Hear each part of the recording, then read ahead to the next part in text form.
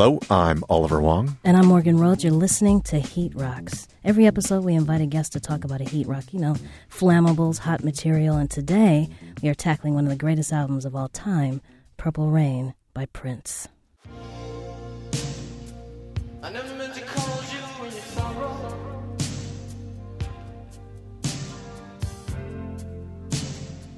I never meant to call you when you pain. It's worth remembering that in 1984, Prince Rogers Nelson was taking a huge gamble with Purple Rain. And sure, his previous album from 82, 1999, was a monster, and Heat Rocks listeners should go back and listen to our episode with Anil Dash about that album. But the idea that this mercurial star from Minneapolis could follow up with a hit film and soundtrack was hardly guaranteed. And yet, by the end of 84, Purple Rain had dominated the pop charts as the #1 album for almost the entire second half of the year and is now universally considered to be one of Prince's greatest albums, one of the greatest soundtrack albums, and of course, simply one of the greatest pop albums of all time. You know it, you love it, and if you don't, listen to our episode and see if we can't change your mind about that.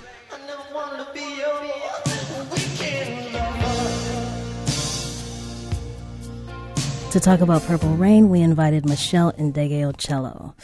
I let my tape rock till my tape popped, said Christopher Wallace, who could easily have been describing my obsession with an album that showed up in my life in the fall of 1994 called Plantation Lullabies. It was, for me, love at first listen. Everything, the funk of it, the feel of it, the moments of melancholy, her bars, black love and wokeness from a virtuoso before we had even coined the term. And I had met my first guitar hero. First, because I hadn't yet discovered Rosetta, Gail Ann Dorsey, or Lady Bo. But I had discovered Meshell Ndegeocello, and in the fall of 1994, I had also discovered myself and had a soundtrack to accompany me on the journey. Several albums later, I am still moved by the magic of Comfort Woman, Weather, The World Has Made Me the Man of My Dreams, Bitter, Ventriloquism, and more, by her reimagination of classics in Nina Simone, by the story she tells us sonically about a complicated Southern family and sugarcane, for stepping into the film projects where I found love, Love Jones and Rush Over, Higher Learning and Soul Searching, and for Oysters. And for the memories your music has made for me, I just want to thank you for letting me be myself again. Meshell, welcome to Heat Rocks. Oh, thanks. That's amazing. So, what was your introduction to Prince? Let's start there. Yeah, I had a feeling when I chose this recording that I would have to have a lot of backstory. But for those who know and have read or heard interviews from me, Prince is the reason I wanted to be a musician. I remember hearing the For You recording. One of my mother's good friend's daughters, who is at least 10 to 12 years older than me, played it for me, and it was like nothing I'd ever heard in my life.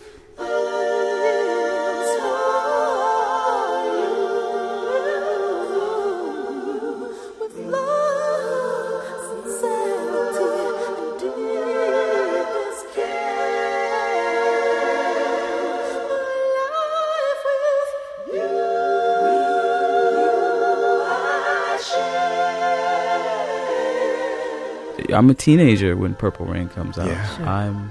It was something I went to by myself, and the visual element definitely embedded itself. But it was the going home at night and playing that record over and over again. All the different styles that were incorporated in the soundtrack, and also the story. I guess I had a similar sort of upbringing that had a lot of upheaval. So it just spoke to me. It made me not feel so alone. And I'm sure that's what made it so important to me, or a life changer. But in hindsight, I see it's quite misogynistic. But at that moment, at that moment in time, this beautiful androgynous young man who played the guitar riding around on his purple motorcycle. Yeah. It was my James Dean moment, so to speak. Along those lines, were you introduced to the film first or the soundtrack first? I actually believe I went to see the movie first. Okay. And then, yeah, I'm pretty sure. And so I'm curious, what kind of impressions did the movie leave on you? And then you mentioned just a moment ago going home and being able to listen to the music again and again had a different experience or a different affect. And I'm wondering if you can talk a little bit about your encounters with both. Well, where I lived, I could walk down this large hill. It's like a 30, 40-minute walk, and there was this huge movie theater where it was playing. And within that same tiny mall was a Kemp Mill Records. So I literally went to see the movie, and then after the movie, walked to the record store and walked all the way home. Went to my basement and played the record. But I guess the movie, I remember sitting very close. It was large. And it was both a dreamy film idol experience, rock hero. Yeah. My heart beating fast just thinking about it now. There was nothing like that. But also seeing him walk through the streets like a normal person also was intriguing because he was so outer worldly. Yeah. You know, I have a lot of religious rhetoric, but it was like watching the Messiah, like the person you dream about and who's going to change the world for you. I know it sounds fanatical, but that's right. the kind of Prince person I was. I was that person. Yeah. I've seen all his shows. I went to the Controversies show at the Capitol Center in D.C., and it wasn't even sold out. And so I was right up front. So I had that feeling in the flesh as well. And to see and to have the time opened up for him, and it sort of solidified the relationship that I guess they had for me from watching the film.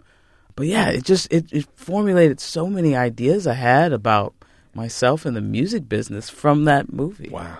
If I can ask a quick follow-up. Yeah, sorry to talk so No. much. This is fantastic. But you obviously went into the film and the album with some set of expectations as a Prince fan prior to that. And so I'm wondering if you recall, had you heard about Purple Rain as a film, and were you going into it trepidatious? Were you going in like, oh my God, this is amazing, Prince is making a film? Like, what did you carry in with you?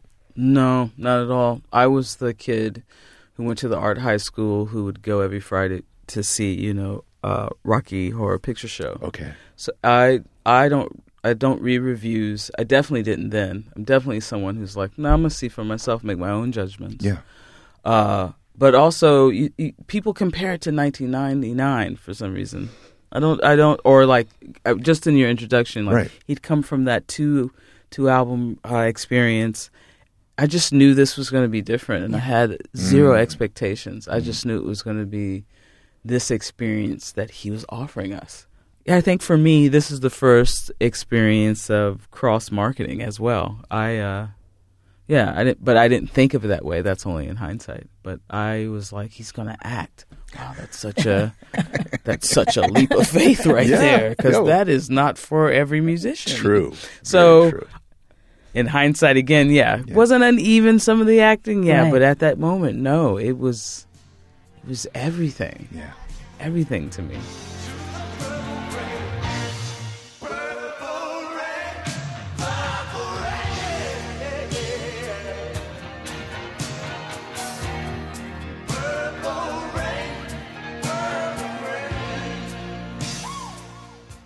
My experience with Purple Rain was myself and a bunch of other students went to go see it, and we actually saw it in Berkeley.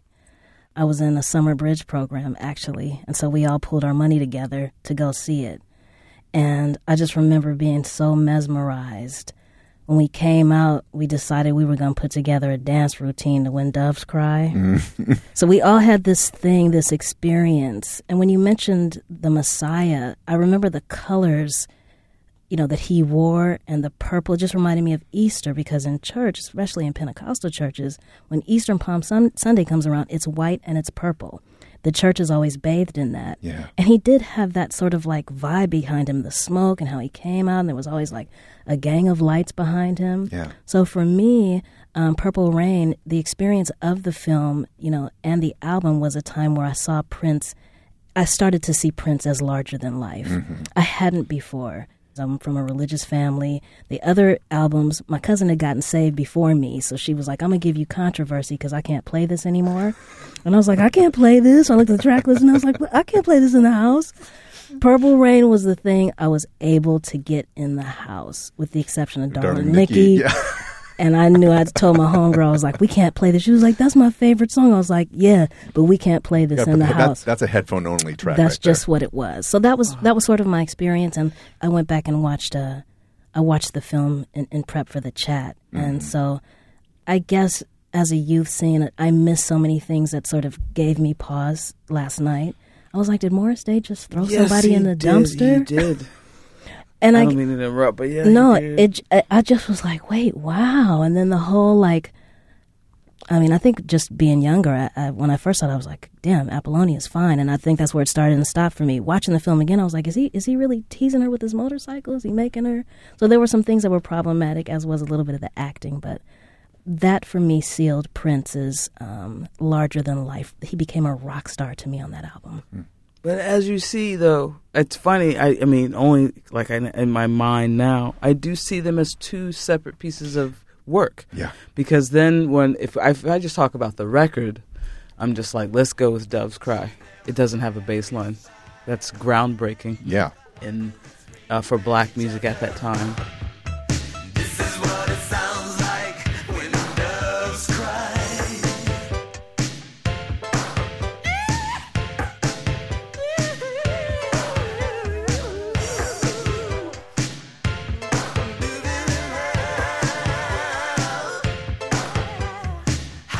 And if I just listen to, like, Darling Nikki, oh, God, one of the most amazing rock ballads. Mm-hmm. You know, that's like if I listened to it just as music, it's funny, but yeah, watching it made me, I cringe. It's cringeworthy. There are a few things in there are cringeworthy. Yeah. Not just because now this topic about misogyny is apparent, but also there's the scene where he's with his father, and his father's going through all the music, and he has all these creations, yet he's a broken person. Really struck me. Like, my father's a musician, and I think he had a lot of dreams and plans that didn't come to fruition. Yeah, yeah. And through me, I think he saw what he couldn't, something he missed out in life. Yeah. And so that really hit me when I watched it. Well, I came to this differently, I think, than the two of you, partly because I was a little bit on the younger side. I think I was probably 12 when the movie came out. And so my introduction to Purple Rain was always first and foremost through the music off the album, and particularly off the hit songs. I don't think I ever heard a non-single on that, probably well into my 20s or later. And I didn't see the movie until I was probably in my 30s or yeah. For whatever reason, there was a lot of movies in the 80s that I missed out on when I was actually living in the 80s and never felt compelled to go back to. And for whatever reason, Purple Rain was one of them. So by the time I watched it, the things that hit me about it was that it was fascinating to me to see the music from the album being used within the narrative of the film.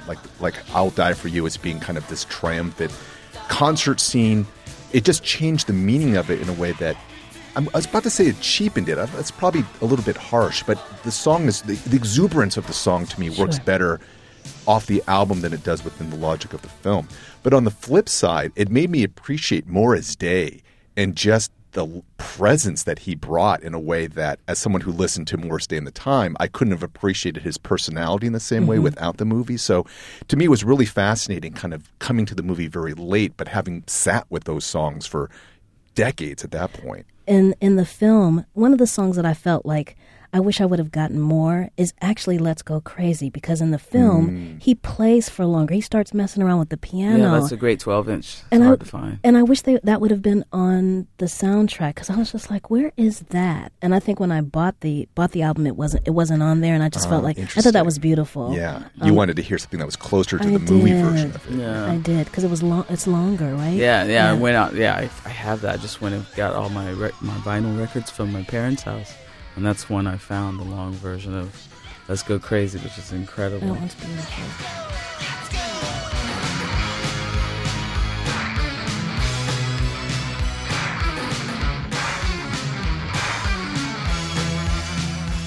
Yeah, I mean, as a listener, when I sat down and listened, it's funny. It cheapens it in a way, because Purple Rain, as just something you listen to at night alone, is such a different experience than you have in the movie. Even though, I mean, it's supposed to be this triumphant moment. It's still, he gives these women this opportunity begrudgingly. So if you didn't see the film, the movie, the song to you is just uplifting thing. But in the movie, it's still it's like an offering given begrudgingly. Oh. So, that's funny. It is. Yeah, it's two separate experiences for me. We'll be back with more of our conversation with Meshell Ndegeocello about Prince's Purple Rain after this break. To hear from some of our other sibling Max Fun podcasts, keep it locked.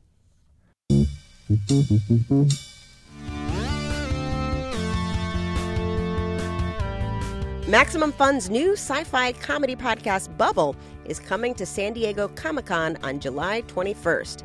At 1 p.m., Bubble cast members Travis McElroy, Cristela Alonso, Eliza Skinner, Allison Becker, Mike Mitchell, Jordan Morris, and Danielle Radford will be signing autographs.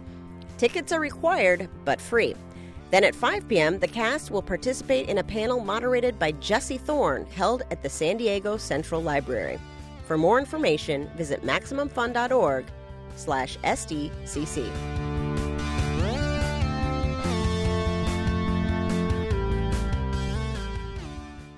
Hi, this is J. Keith Van Stratton, host of Go Fact Yourself here on the Maximum Fun Network. On Go Fact Yourself, we take the smartest people we know and make them look dumb. Paul, by the way, how much do you know about chicken husbandry? You gotta give him that grain. All right. You gotta give him that grain. And then smart again. What future Hall of Fame pitcher for the Cleveland Indians became the first active player to enlist? Bob Feller. Oh, okay. We've got me, co-host Helen Hong, plus celebrity guests and actual surprise experts. In the coming weeks, you can hear guests like Maria Bamford, Tom Bergeron, Paul F. Tompkins, Janet Varney, and Grant Imahara. And if you're in the New York area, come check us out live. We're doing 2 shows there on July 21st and July 22nd. Go to gofactyourpod.com for tickets and more. We'll see you in New York, or on the first and third Friday of every month here on the Maximum Fun Network. We are back with Meshell Ndegeocello talking about the iconic Purple Rain album from Prince. What appealed to you musically? All instruments. What did you like about Purple Rain? What spoke to you when you heard it? The deconstruction of When Doves Cry, the no bass, was fascinating to me. I thought that was mind blowing. Take Me With You. Mm-hmm. It sounds like it feels. Really, that really moved me. Wow, I sound like I'm riding through the country and I'm feeling love. And I really love that one. I Would Die For You was, I think I drove my family crazy. I would just play that one over and over again. The hi-hat pattern, the way he hits accents within it. The chords were very like Sunday school Christian harmony to me. Just it uplifted me. Christian, I'm going to put you a little bit on blast here, but I told him before we started that I would mention it, so he knows. Right. But as we were coming up in the elevator, he said he had never heard any Prince songs, and he'd never heard Purple Rain at all. Oh, what? Yeah. Oh, that's amazing. Yeah. You're like a unicorn. Yeah. Christian, listen, confession is good for the soul. So my question would be, if you had to start him off with a Prince song, or like a primer, something that you think would tell him a lot about Prince, off this album or any album, which one would you choose? Because he'd never heard Purple Rain and he'd never seen the movie. A lot about Prince. I would have to say, but I mean, it'll change in an hour. Yeah. But when I say that to you, Christian, that's the beauty of Prince. He was genre defying. He was race defying. You know, You don't have to really deal with that, Christian, because you're living in a different time. You hope. I got jokes. Yeah. I would say I Want to Be Your Lover, because in terms of musicianship, the harmonic structures of the songs and the way they flow, if you just listen to the guitar playing in that, your mind is blown. Melodically and lyrically, yeah, it's such a weird playful, strange song that's almost creepy. And it's just, you can't help but dance to it. Mm-hmm. And he also was the first for me to blend that organic sound that we all associate with soul and funk records, but his synth programming and sonic palette are also amazing. And I think you have all that in that one song, especially the bass outro with the bass synth, but along with all the other organic stuff, you'll just be dancing all night.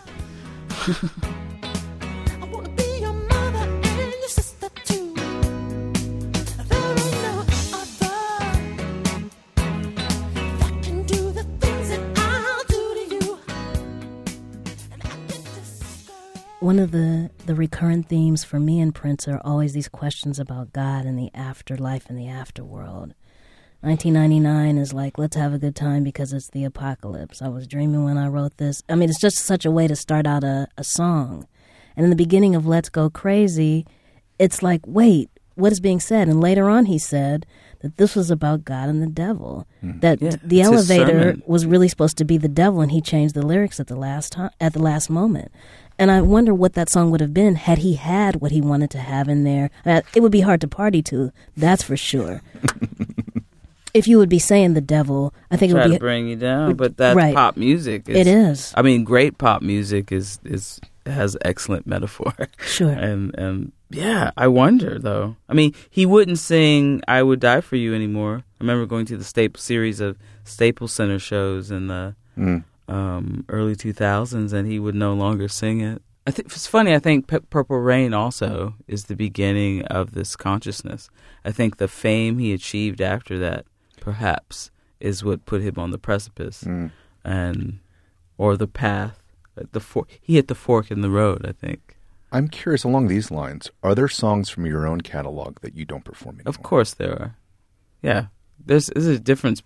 I'm 50 years old, and my first record has songs that I wrote when I was 18 or 19. Yeah. And again, it's only in hindsight that some of them I see as a burden, like that freedom. I've put something out into the world that now I have to. It's like the book of life, the Sure. mythical. I have that to listen to. I have to reckon with what I've said. Mm-hmm. And so, yeah, of course there are.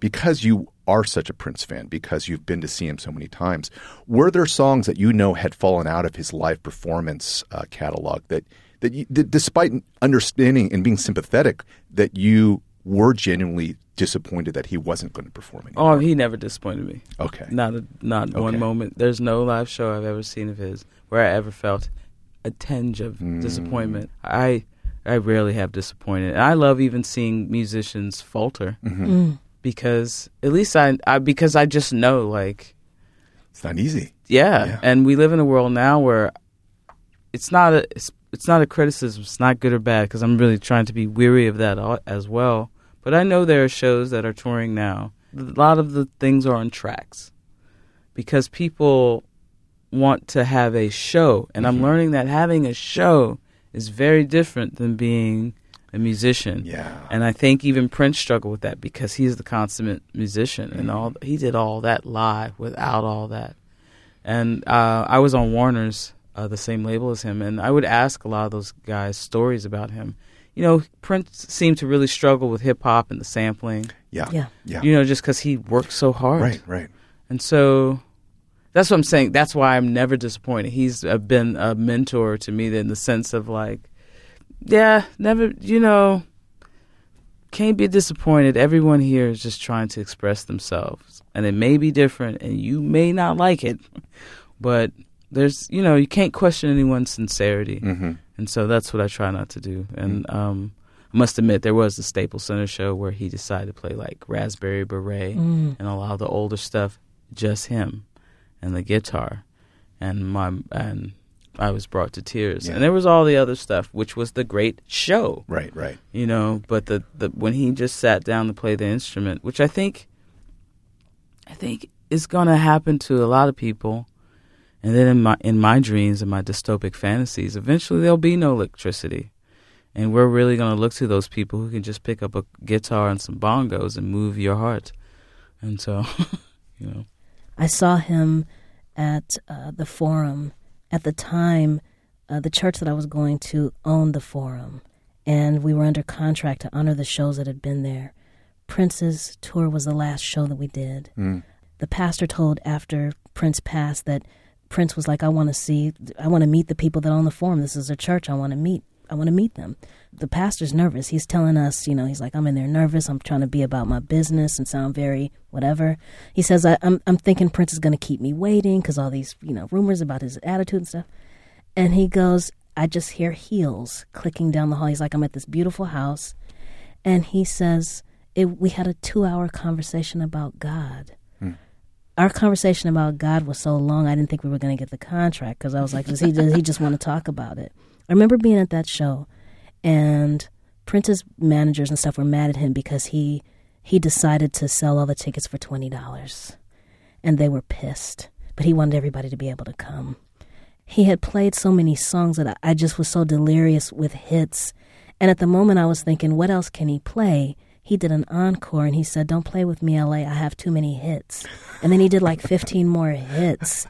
And so to echo your point, I was never disappointed either. Every concert that I went to of Prince's, the ticket said, please wear purple. And I wore purple down. I was clean as the Board of Health at those concerts, right? Dressed purple down. But it was a community of old and young, men and women, straight and gay, all looking at this genius in front of us. It was years before we knew we were going to lose him. And it was a moment that I thought, I don't think there is one album that I can claim I got to know Prince. I got to know Prince over his entire career. Although some people would argue that Purple Rain is the most personal album because we see more of himself. I think Prince slipped himself in many different places. One of the songs that doesn't get mentioned a lot on this album, and I don't know why because it's a jam, okay, it is a heat rock, is Computer Blue. You're right. Where's My Love Life? I mean, the way... You're right. You're right. You're absolutely right. And then I guess at the 2-minute mark, he just does a change-up on me where I just wasn't expecting it to go in that direction.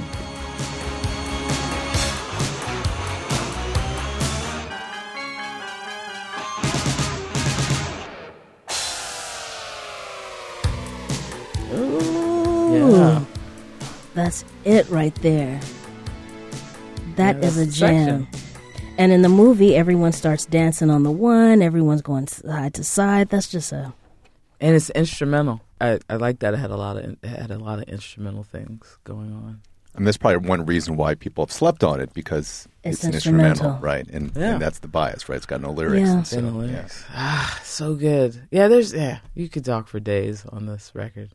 Was Purple Rain right on time, ahead of its time, or timeless? Right on time. But it's classic, but it was right on time. Right on time. Yeah. Some of it is problematic. Sure. Just like many movies. But, right. These are conversations we didn't get to have with him pre his transformation into consciousness. He was a young man then. Yeah. It was 1984. Oh, my God. Yeah. I mean, 26. Yeah, I don't even want to think about that. Yeah. Or how old Stevie was when he made Songs in the Key of Life. It's just best to let that lie and just appreciate the product. Sure. Yeah. Right. Do you have a fire track off this LP? No, I gotta say, I Would Die For You. I mean, I'm sorry it's lame, but that is my one. What is it about it? Just the way it makes me feel. And I've been listening to this conversation. I guess I shouldn't be afraid. I'm a believer. I believe there's something I cannot see that is greater than myself. And there's something in there. And eventually he tells us that's what it was, what he was writing about. But I feel that from the beginning, from the first time I ever heard it. From the beginning to the end of that song, it's just like he is trying to me, I feel like he's just trying to remind me, like, there's something bigger than you, and that life is about sacrifice.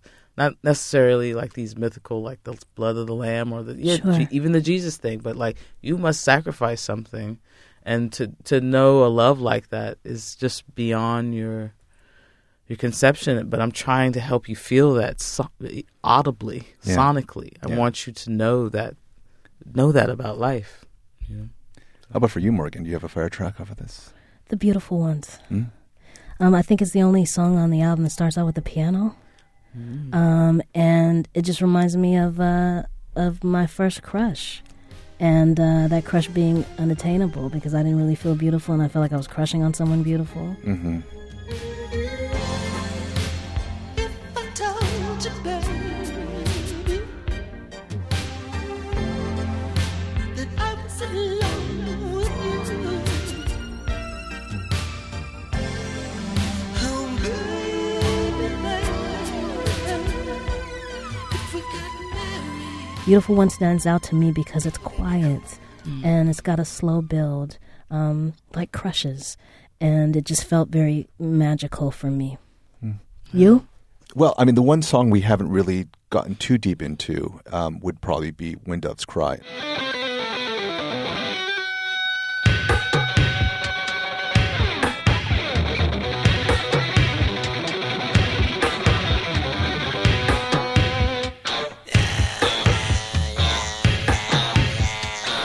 It's Kurt Cobain.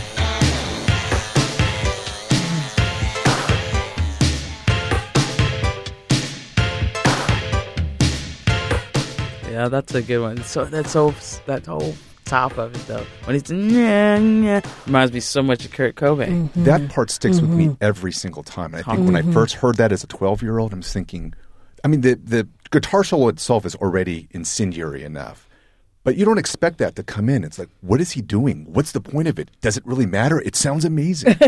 Exactly. He's wailing. He's wailing. We call it a squall in the church. Church folks call it a squall. And that's what it sounded like to me. I was like, oh, he's getting ready. He's firing up and getting ready. What else do you hear in this song? I mean, this was like a huge mega hit. Just like how much he's influenced people. The drum programming is huge influence. The poppiness of the keyboard. He like changed the game sonically with that. And also it's just his voice that he can go from this contralto to soprano effortlessly in leaps. Yeah. Is amazing. And lyrically, dig, if you will, the picture. I mean, that is an incredible opening line, Yeah.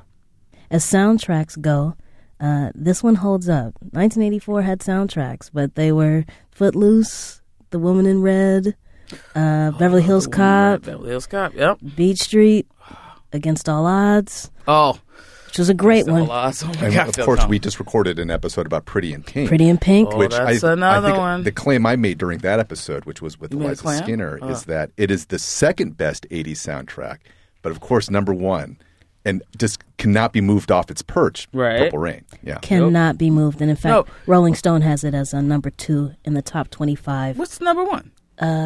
Help. That's very on brand for Rolling Stone. Stone. Yeah. But I'm going to say that's also a product of race. I'm sorry. I'm going to lop that out there. No, I think that's 100% Yeah. on point. I mean, no question. I think the kind of conventional holy triumvirate of American artists, and it is very male, so I'm very self-aware of that right now, is Michael, Stevie, and Prince. Yep. I'm just wondering for you, not that there's an equivalent to Prince, but who else would you put in a camp in terms of people who have shifted music in whatever monumental level that you consider? Like, who else is there anyone that would even come close to that in that conversation? Oh, D'Angelo.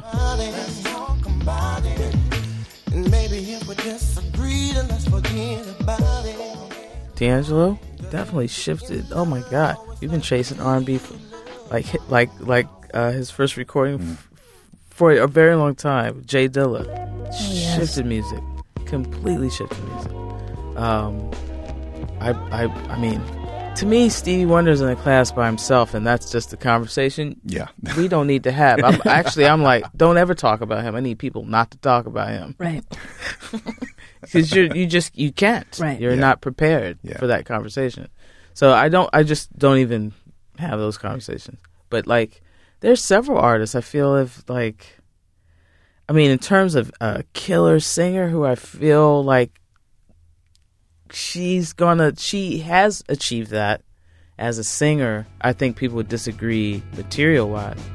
Is Alice Smith is one of the most singing cats out here. I'd say something. And I have these two categories. I was like, she can sing without a microphone. There are very few people that can sing without a microphone. Like you could put her in a room, and she could sing out with no microphone and change the energy of the room.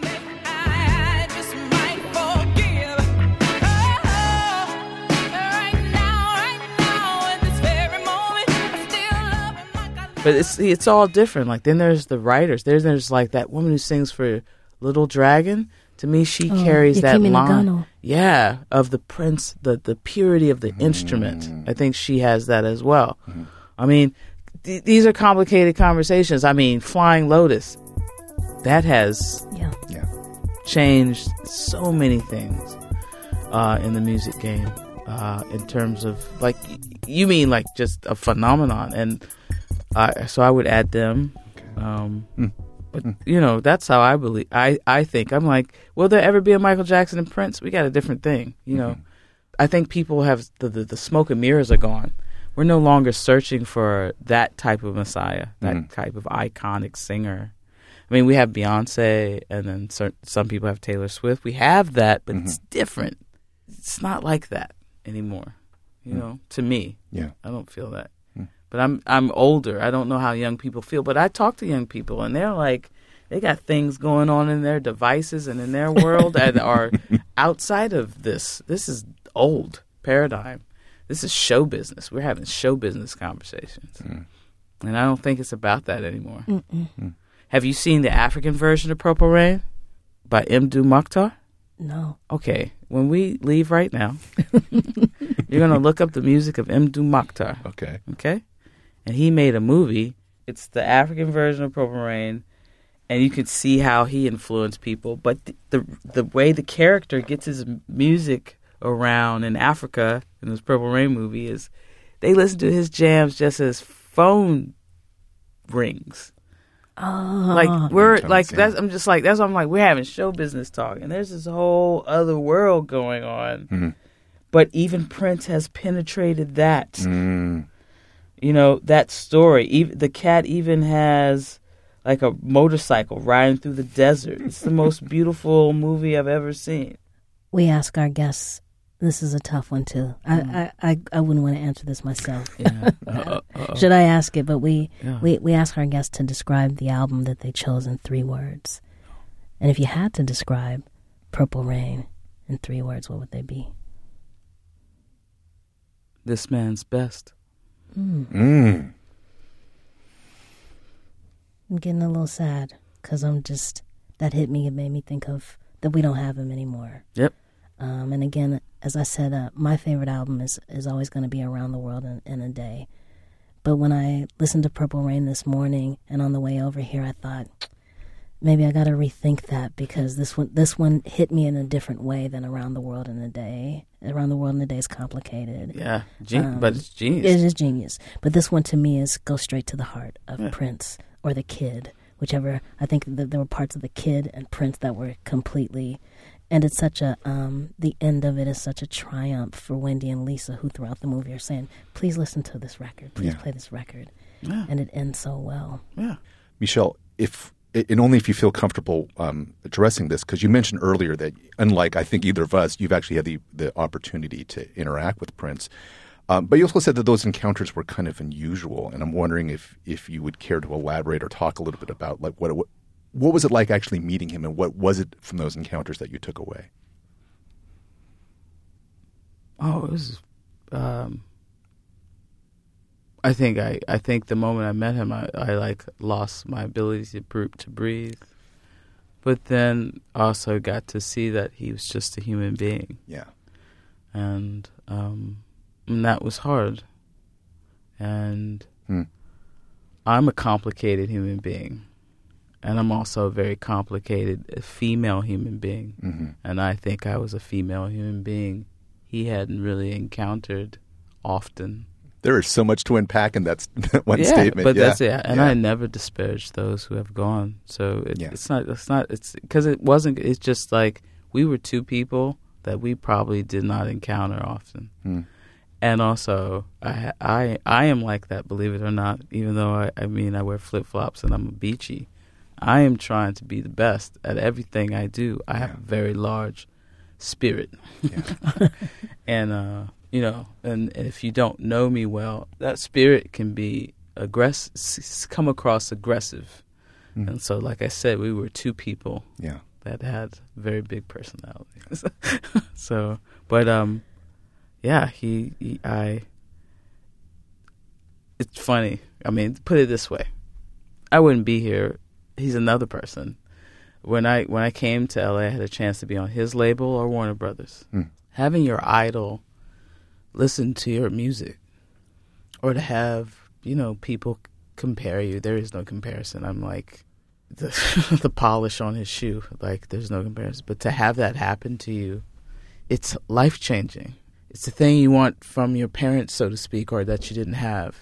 And it just, like I said, life-changing. Mm. And also, I think we're in a weird time in history where we're not the dinosaurs. Like, we can see the meteor coming. Mm-hmm. Mm-hmm. And you have people like Prince, and you have all these other great human beings who have achieved so much, yet something in them. There are lessons in these people, and I hope that the people that come after them will heed those lessons, because I'm starting to. Thank you for sharing that. I very much appreciate that.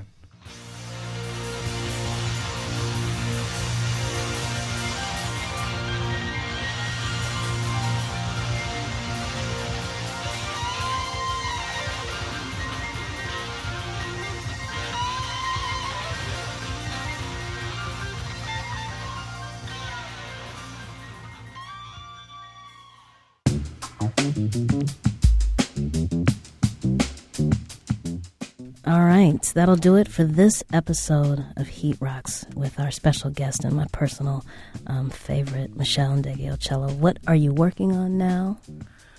Right now I'm in LA and I'm scoring Queen Sugar. Mm.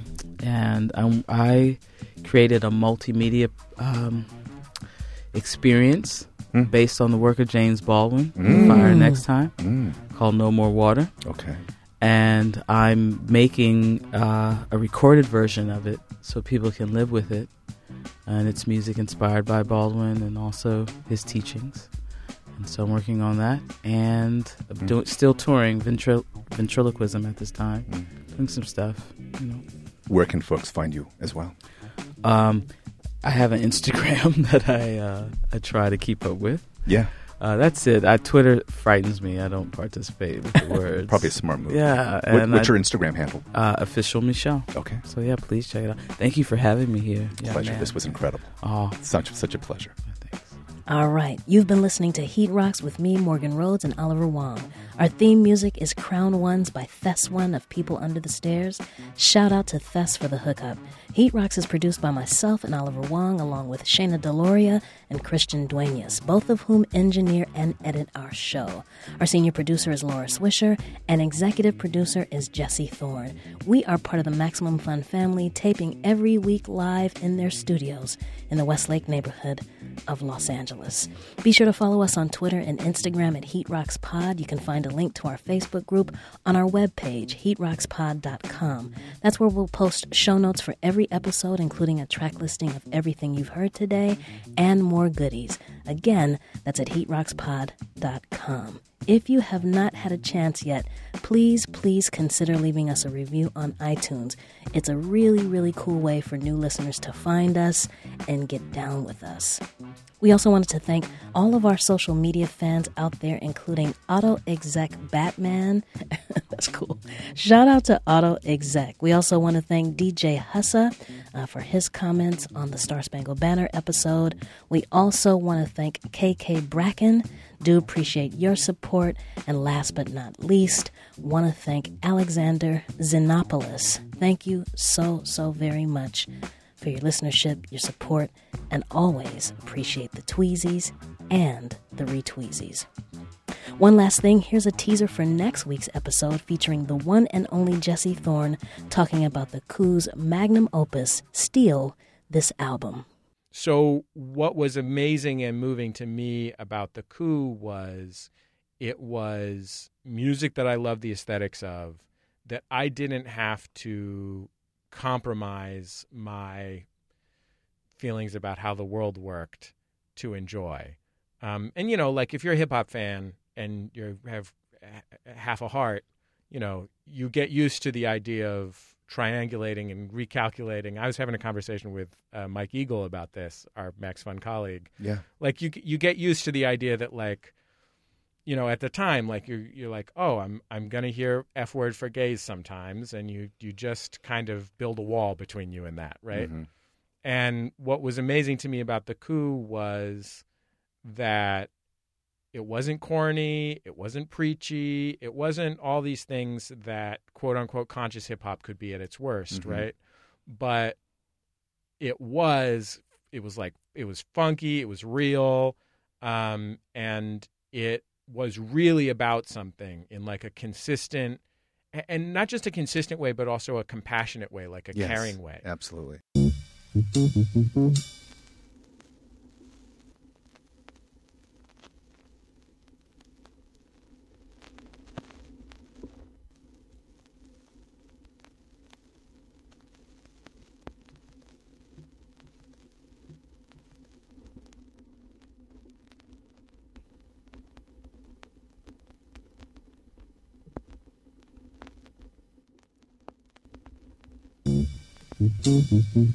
If you're still listening, this is the hidden postscript track that Morgan and I tape about the past episode that you just finished listening to.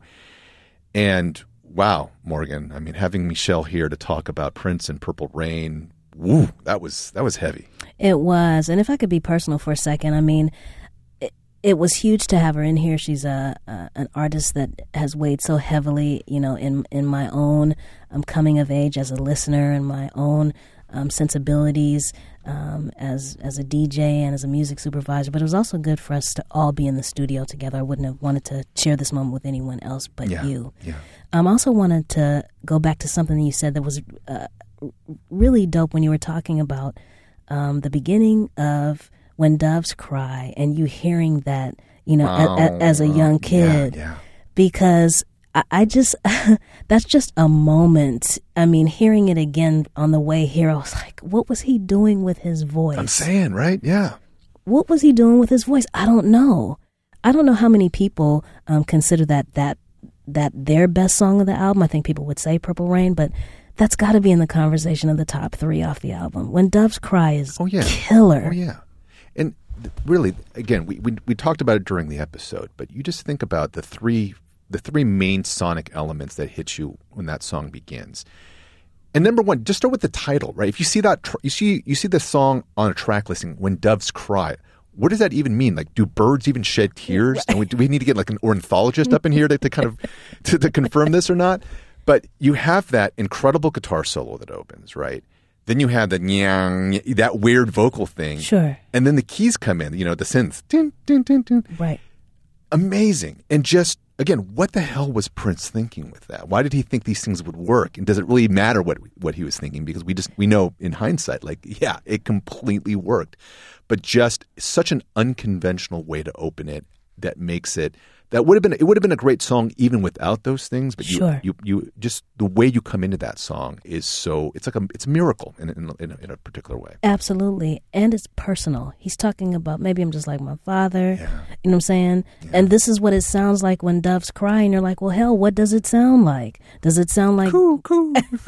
Does it sound like that squall at the beginning? Does it sound like, you know, you going deep about your family? I don't know. But that one is precious, and I hadn't considered, you know, that might be one of my favorites from the album because it's hard to pick. But that one's just a banger.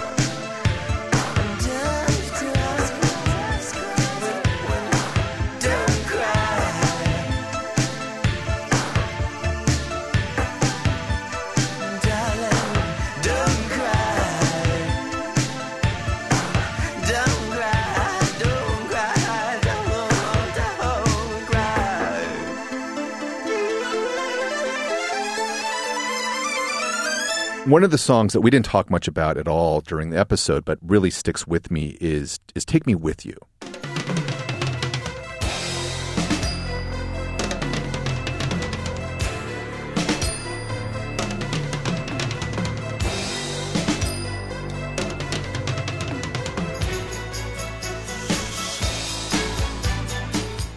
And I think back to our discussion with Anil Dash about 1999.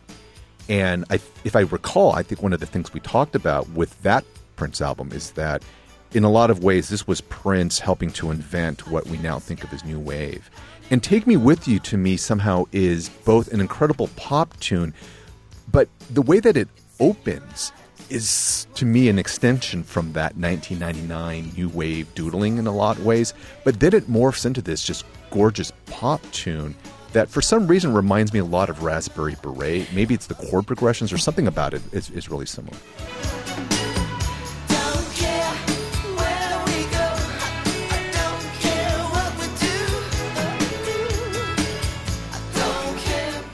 That is so on point, because this is the song that I felt from the album, the one that didn't belong on the album, the one that made sense for me most to be on Around the World in a Day. Yeah. It to me has those sensibilities, a little bit psychedelic, a little bit 60-ish, a little bit of the sing-songy between him and Apollonia. And this was the one that I thought, I love the song, but it just felt out of place for me on this album. Right. One track we didn't get into, and I now regret forgetting to bring this up. It wasn't on the soundtrack, so it doesn't technically count, but it was recorded in the same era. It was the B-side to Let's Get Crazy, Erotic City. Ooh.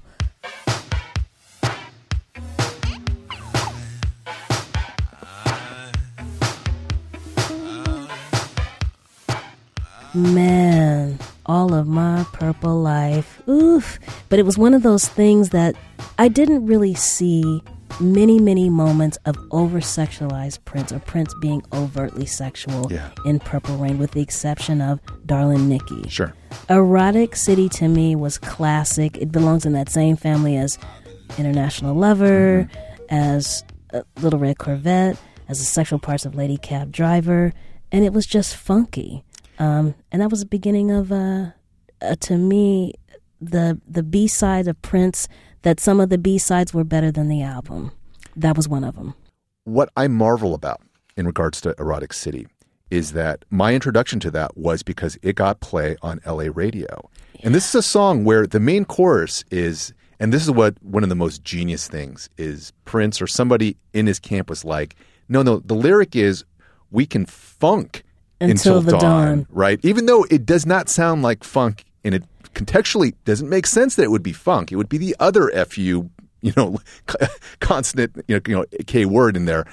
And then the second, it's followed by Making Love Till Cherry's Gone. Like, that got play on radio, right. At least in LA. Maybe in other cities, they were like, no, we're not touching this. But I definitely heard, my introduction to that 100% was hearing it over the airwaves here in Los Angeles in the 80s. And just like, my God, how did he get this song into airplay? And nobody I knew was saying funk.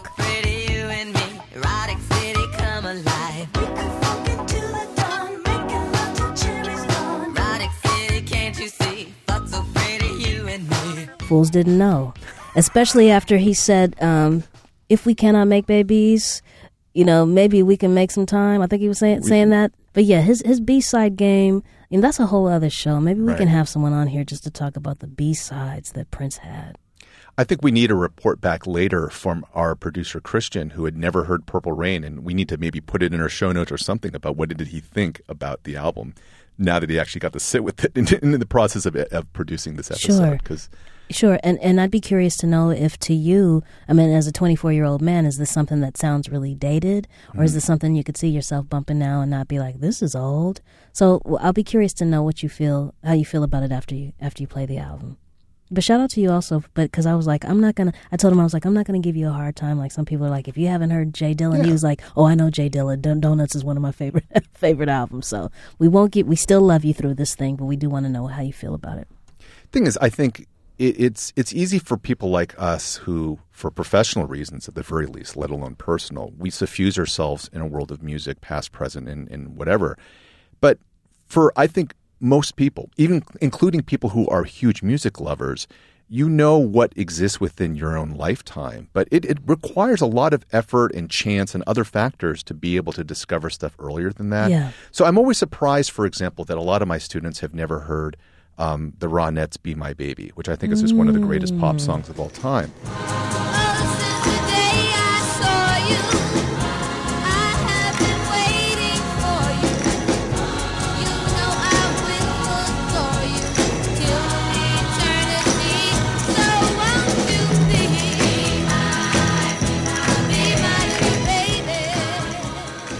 But then I think, well, why would I assume they would have heard it? Because this is a song that came out in the early 60s. And yeah, it's been in movies like Dirty Dancing. They weren't born when Dirty Dancing came out. So why, exactly. What would their introduction have been to it? So I don't begrudge the fact that they haven't heard it. If anything, it's one of those things where that means you actually get to hear it for the first time. And that's an experience with a lot of songs. You wish you could kind of relive that. Absolutely. And that's the upside of not having heard things that might seem iconic to other folks. It's just you get to have that first experience. Absolutely. Which we can't live that anymore. No. MaximumFun.org. Comedy and culture. Artist owned. Listener supported.